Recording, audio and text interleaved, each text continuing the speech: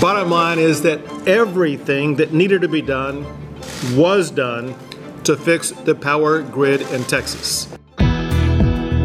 Welcome to Y'all-itics, the home of cold beer and hot takes on Texas politics. All right, welcome back, everybody. You're on with us, so you've got power. You're able to listen. Electricity was an interesting issue once again this week in Texas. Who knows? It'll probably continue to be an interesting issue, getting asked to conserve, things getting tight. You just heard there from Governor Abbott talking about how everything that needed to be done was done to fix the grid after we saw those big blackouts in February of 2021. And yet here we are in summers, which we know are going to be hot here in Texas. And the grid is still having issues with, comfortably having enough power to go around for everyone, Jason. Yeah, and the governor's office says, listen, the grid has already done, beaten 20-something records so far for demand and usage, but this state is growing so fast, it's just tough to keep up with it.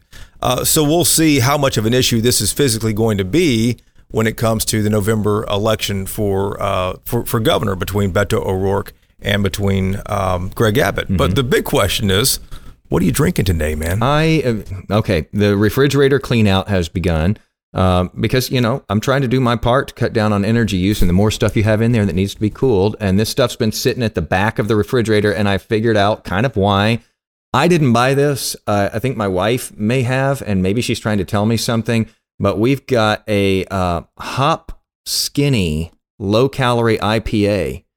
There is a message being sent to me in my refrigerator. My wife bought this for me. I don't know quite how to take that. It's got 95 calories. Is that an iced tea? What? Is it an iced tea or what is that, man? No, it's an IPA. And first of all, I don't usually drink a lot of IPAs either. This is by the Community Beer Company. And I certainly don't usually choose the skinny drinks. So I think I'm going to predict is an agenda here in the back of my I'm sure I didn't want to say anything. Maybe your wife didn't want to say anything either, but she has said it here, apparently. I thought it was a wide shot on the camera. I didn't know. She has said it loud and clear what she thinks here, I think. I predict, though, you're not going to like that beer because there's no fruit in it. Yeah. It does. Wow. Okay. Yeah. It tastes skinny. Whatever the hell that means. What do you mean it tastes skinny? What are you having? I'm having El Grito. Okay. El Grito lager from Four Corners in Dallas. Four Corners Brewing Company. And you're going full calorie on us here. Damn, I spilled it all over me too. I just thought that. Actually, you're going to have as many calories as I am because you just spilled half the can when you opened it there. Did you shake that thing before we came on? I'm going to be wearing these calories here shortly. El Grito's a good one, though. It's a lager here. But, here's the thing about this beer.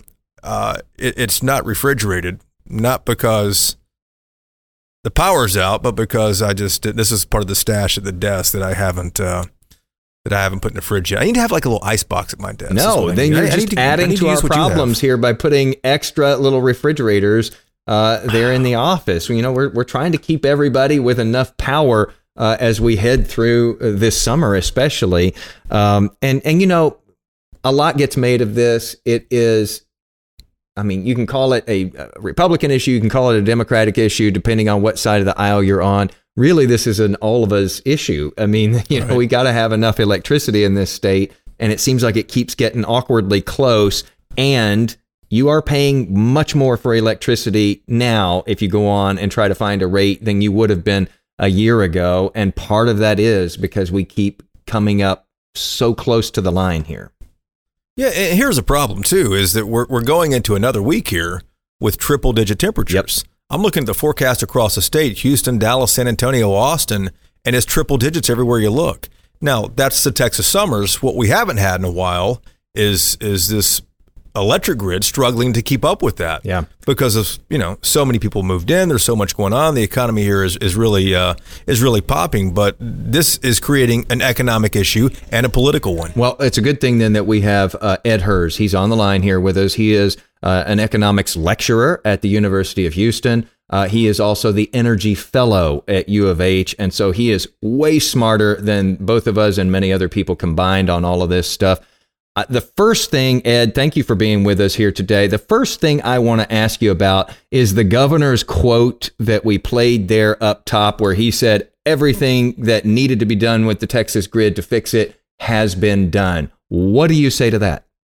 Well, as I said at the time, he was wrong, and he's still wrong. What is it specifically that is still wrong with this grid? I mean, here we are in summer in Texas. We know it's going to be hot. We know we're going to use a lot of electricity. We know the population has grown like crazy here. What is still going wrong that we're being asked day after day to conserve electricity because it's getting really tight? Well, first, let me qualify this by simply saying, this is not a Republican or a Democratic issue. Right. This sort of incompetence is equal opportunity for both parties. California has been under a Democratic regime for decades, apart from the brief interruption by the gubernator, Governor Schwarzenegger, who was elected because Gray Davis presided over the grid failure in 2000-2001 and was recalled. And we don't have a mechanism like that here. Mm-hmm. But the challenge is for 2 decades, there's been underinvestment in the Texas grid. ERCOT is not empowered to invest and dictate what happens. ERCOT is there to provide some sort of management actions. The PUC approves who gets onto the grid, as does ERCOT. But the legislature and the governors, Bush, Perry, and Abbott, have structured the game for the ERCOT grid to be one of shortfalls, high prices, and a lack of investment. And it's sort of built that way, as you say. And for people who are not familiar, the PUC is the Public Utility Commission here in Texas. They oversee ERCOT, which is the Electric Reliability Council of Texas. And that's essentially the grid operator, the grid manager here. I would say that, ERCOT has become, kind of despised by people. If you get on social media, they're the messenger out there, Professor Hers. Who is, to blame for this, though? As you say, this goes back, quite a few elected leaders here in Texas. And it sounds like it's a system that, at least in your estimation, is built in a way that is going to produce this result, where there's a lot of people getting rich too, aren't there? Well, yes. I mean, on Monday, Tuesday, the price is capped out. Actually went over the cap of $5,000 a megawatt hour. Mm-hmm. So, putting yourself in the perspective of a consumer, and I'm one of the consumers here in Texas, I'm having to pay more and I'm getting less at a time when I need it most. Mm. My employees, ERCOT, the PUC, the legislators, and the governor are telling me to use less electricity because they won't make a move to change the way the grid is managed, operated, and provide an incentive for companies to make an investment. In fact, they turned down Starwood Energy's offer to build 8,000 or 9,000 megawatts of capacity at the last March or April. And they also turned down Berkshire Hathaway Energy's offer to build 10,000 megawatts of capacity. And the reason they did is kind of funny. Well, we don't want to guarantee anybody a rate of return. Well, that's been the case for 8 of the 10 years prior to 2021. The generators on this grid did not earn a rate of return. And so naturally, they weren't going to invest in new projects in total. They weren't going to reinvest in their old plants.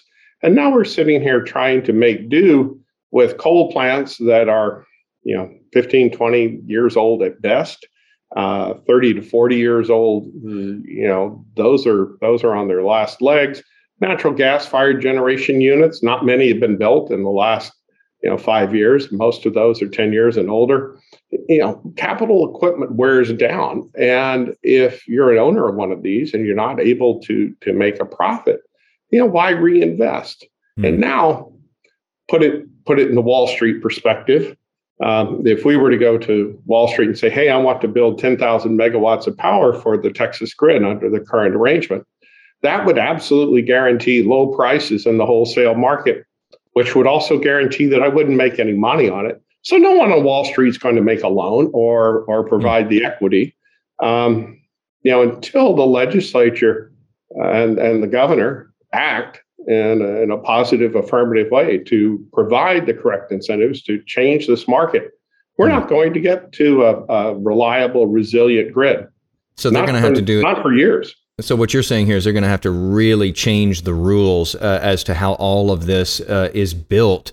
You keep mentioning the wholesale price, and I think that a lot of people, their eyes glaze over when we start talking about prices per megawatt hour and so forth, but it's really important here. So earlier this week, when the grid conditions got really tight once again, which we've seen so many times, and we're being asked to conserve, we have to understand that, we pay whatever the rate is that we pay for our electricity from our provider. Okay, we know what that rate is.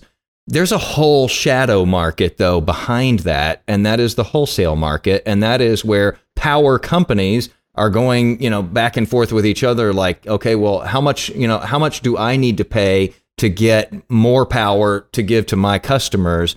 And as you mentioned, that market, it has a cap of $5,000 per megawatt hour. It's really not supposed to get all the way up to $5,000 per megawatt hour. It's supposed to be far lower than that. And they can't count on it anymore being far lower than that because we keep seeing it spike because the everything is so tight. The conditions are so tight. How much does that trickle down to the rest of us? If my power company is having to go on this market and pay exorbitant amounts of money to get enough power to deliver to me, what do I expect in the future as far as rates go, and how fast does that trickle down? Depends on the type of contract one has. Most of us have fixed rate contracts, but I've noticed my provider has kind of turned it over to a variable rate. I was just reviewing the bill. In Australia, which as a nation led the way in deregulating power, their price cap is $300 per megawatt hour, Australian dollars. Wow. Here in Texas, there is not one generator that doesn't make money at $100 per megawatt hour. So seeing a price jump up to 5,000 gives absolutely the wrong incentive. The ideological underpinnings of this grid that the true believers in Austin would like to point out, well, that $5,000 is supposed to offer an opportunity for somebody to come in and make money, but that's not true. What it does do is it provides the commodities traders a great way to cream money off the top of the market. The generators are, those that are in there at the cap are thrilled to be there.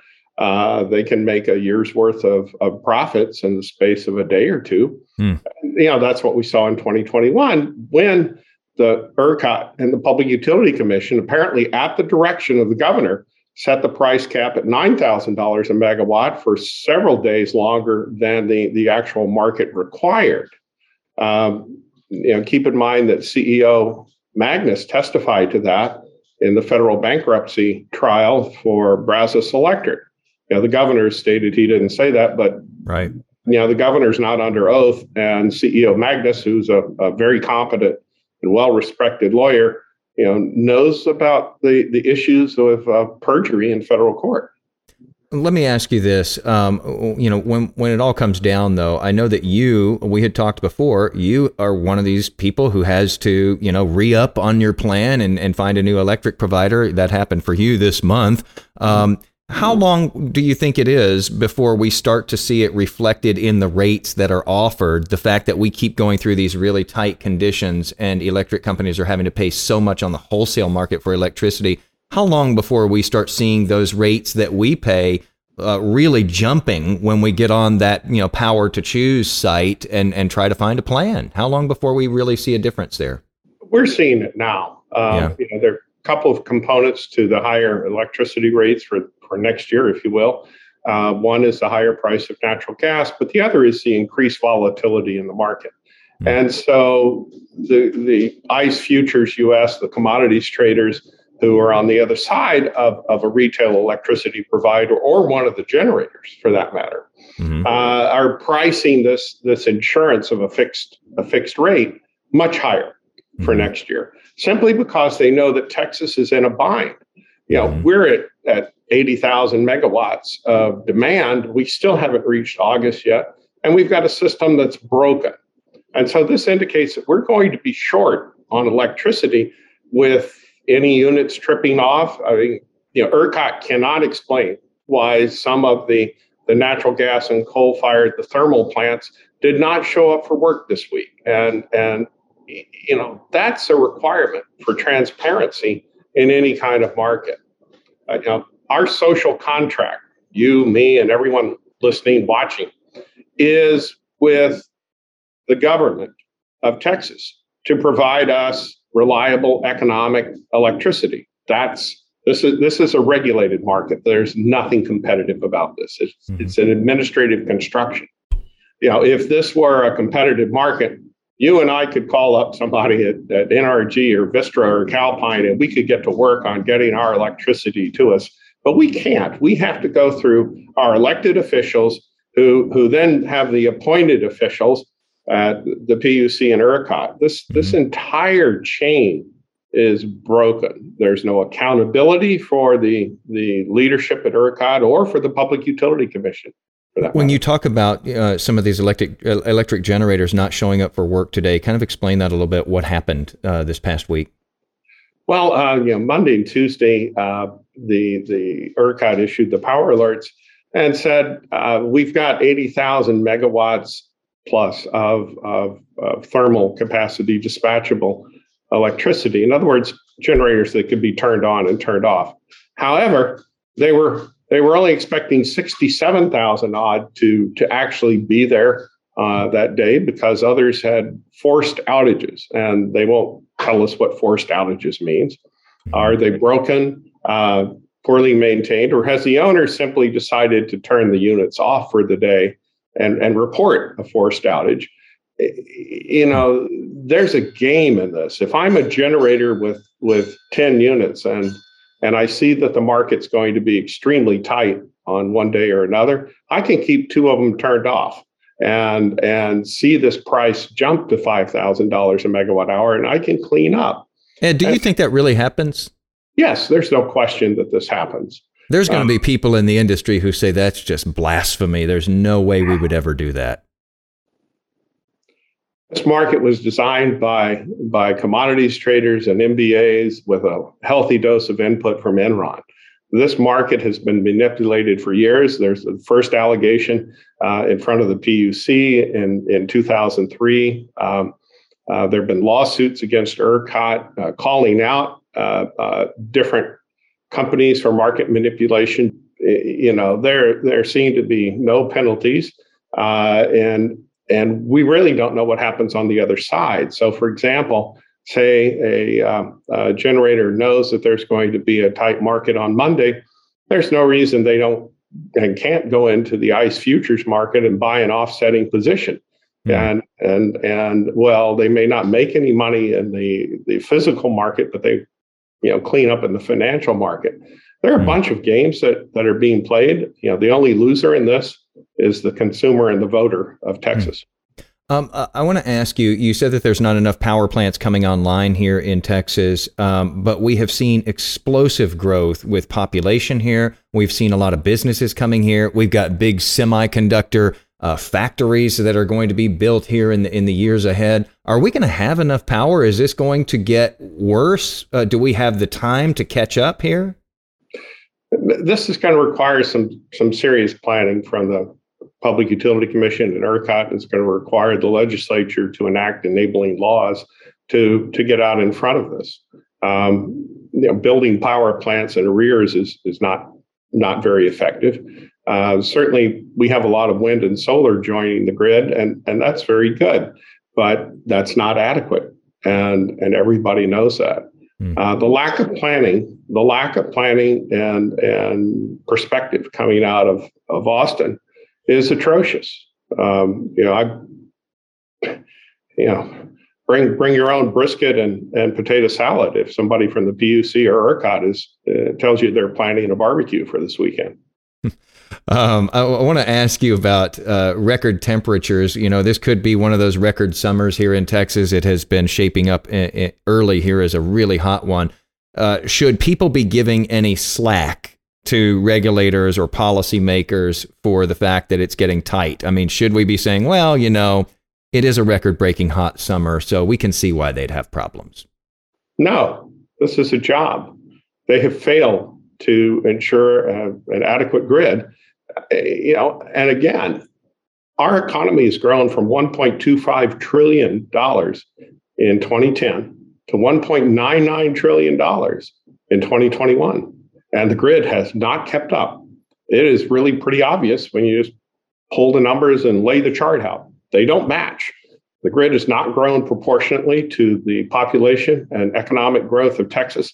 And this was easy to see. The ERCOT model that was instituted decades ago does not allow for a return on investment, a rate of return. It does not allow for any vagaries caused by weather patterns changing.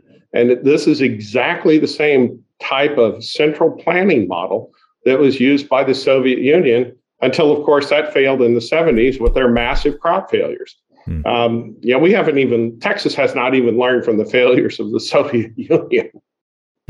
Last question for you, Ed. We've got midterm elections coming up. We've got a lot of big state races here in Texas. This has become an issue on the campaign trail, electricity and the reliability or unreliability of it here in Texas.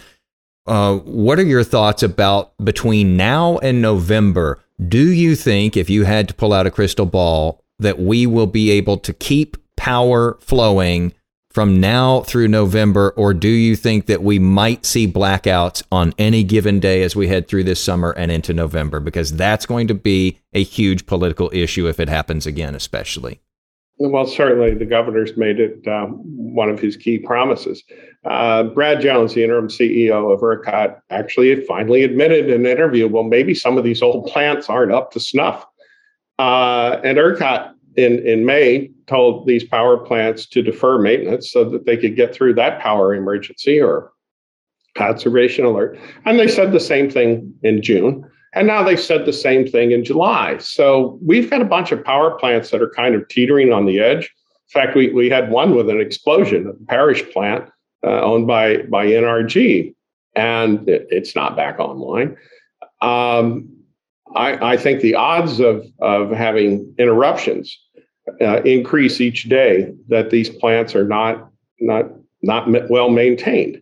How it works out politically is that's up to the competitors in the race. But certainly the ones that can make the difference right now, they are the incumbents, the incumbent governor, the incumbent lieutenant governor, the incumbent speaker of the House. They can take action.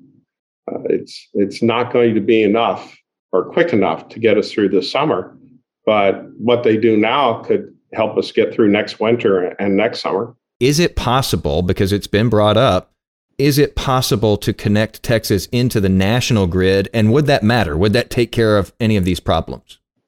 Well, there are a couple of issues here. First of all, our grid, among those on the national circuit, if you will, is the weakest. So we would have to do an awful lot of work to try and convince our neighboring grids to let us in. Plus, we would have to fall under federal regulation. Now, keep in mind, those grids that were federally regulated made it through the 2021 freeze without nearly the problems that we did. So maybe there's something to this federal regulation. Second, our hooking up to them. I mean, this is not like UT and A&M joining the Southeastern Conference, for crying out loud. This is not an equivalent.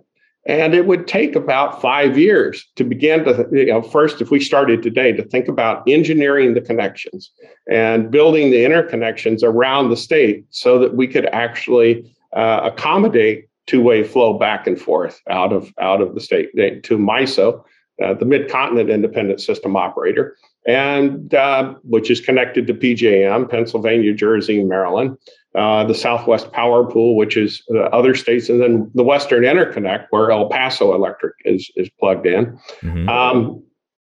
this takes a lot of work. And now keep in mind, the other grids are not really in robust, resilient shape either. The North American Electric Reliability Corporation said that MISO was going to be 5,000 megawatts short of necessary capacity if it gets really hot just to our east and north. Now, MISO can draw power from east and west, and so they should be able to get through it. Mm-hmm. But one of the fallacies of the big transmission grid is that it's only as useful as the fleet of generators underlying it. Mm-hmm. And it's not just Texas and California that have damaged the economics for their generation plants. Mm-hmm. Other states have. We've just hit the wall a lot faster simply because our economy has been growing a lot faster than other states. Mm-hmm. This sort of market in the Northeast where there's eroding economic activity and eroding population, they can get by with old equipment and probably not have many issues. But in Texas, we can't. So it's not a cure-all just to connect into the national grid. No, and it's certainly not as simple as hooking an extension cord into Louisiana, for crying out loud. Ed Hers, lecturer in economics at the University of Houston, my alma mater. I always fit that in. And the Energy Fellow at the University of Houston. I know that you are a busy, very in-demand guy these days, Ed. So thanks for taking the time with us. Really appreciate it. And here's to hoping that the lights do stay on. Jason, hope and prayer is not an effective strategy for something that's dependent upon sound engineering and decent economics. Professor Hers, sounding very professorial there as he signed off with us before he hung up on this call with us, saying, hopes and prayers are not going to make this thing work, Jason. This is going to take some real political guts. It's going to take a lot of money. It's going to take a lot of good, sharp minds to figure out how to make things right here in Texas right now and for the future as we just continue to grow. And it's going to be an issue come November in the gubernatorial race. Beto O Rourke has been talking about this ever since the February 2021 freeze that had the power outages across the state. He's talking about it a lot more right now. On Tuesday, he starts a 49-day tour all across the state, traveling 5,600 miles. And this is one of the main things he's talking about. One of his campaign tenets is specifically about the electric grid. And one of the things he says, Jason, is that Texas needs to join the national grid. It needs to break this thing up, and we need to have more reliability. ERCOT, the R in ERCOT stands for reliability, but Beto says we simply don't have it right now. And one of the things he's talking about, he really wants this state, if he is elected, to join the national grid. You said you wanted to connect the Texas electric grid to the national power grid. I'm curious how much you think that might cost and how long it would take. We already have interconnections in a limited fashion in different parts of the state of Texas. For example, in my hometown of El Paso, our power did not go out last February. We didn't have a conservation notice last week because we're connected to the western grid of the United States. We see some of that in East Texas as well. So I know that we can build on those connections for the rest of the state, including those who live in Dallas, Fort Worth, and North Texas as well. Not only does that allow us to draw down power when we need it, but we can sell it back onto the national grid when we are creating a surplus. This is the energy capital of the world right here in the state of Texas.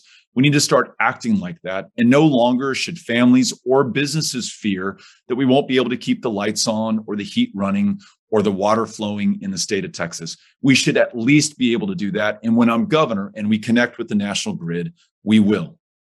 Twice last week, the state got really tight on electric supplies. Doesn't Texas need to incentivize more natural gas-powered electric plants in the state that can turn on immediately when the sun isn't shining in West Texas or the wind isn't blowing? Absolutely. I think it needs to be all of the above. And I'm so grateful for and proud of the fact that we're an energy leader in oil and gas. And as you said, gas is an important fuel source for the generation capacity that we need here in the state of Texas. When you supplement that with solar and wind and increasingly geothermal, and in the future, hydrogen, you have a mix in our portfolio that ensures sustainability, allows us to confront climate change, and guarantees that we can be the leader in the world on energy, not just today, but for the next century. That's what we have to be focused on now in Texas. And that's really the thing at the bottom line here, Jason, is that the state needs more plants they can physically turn on.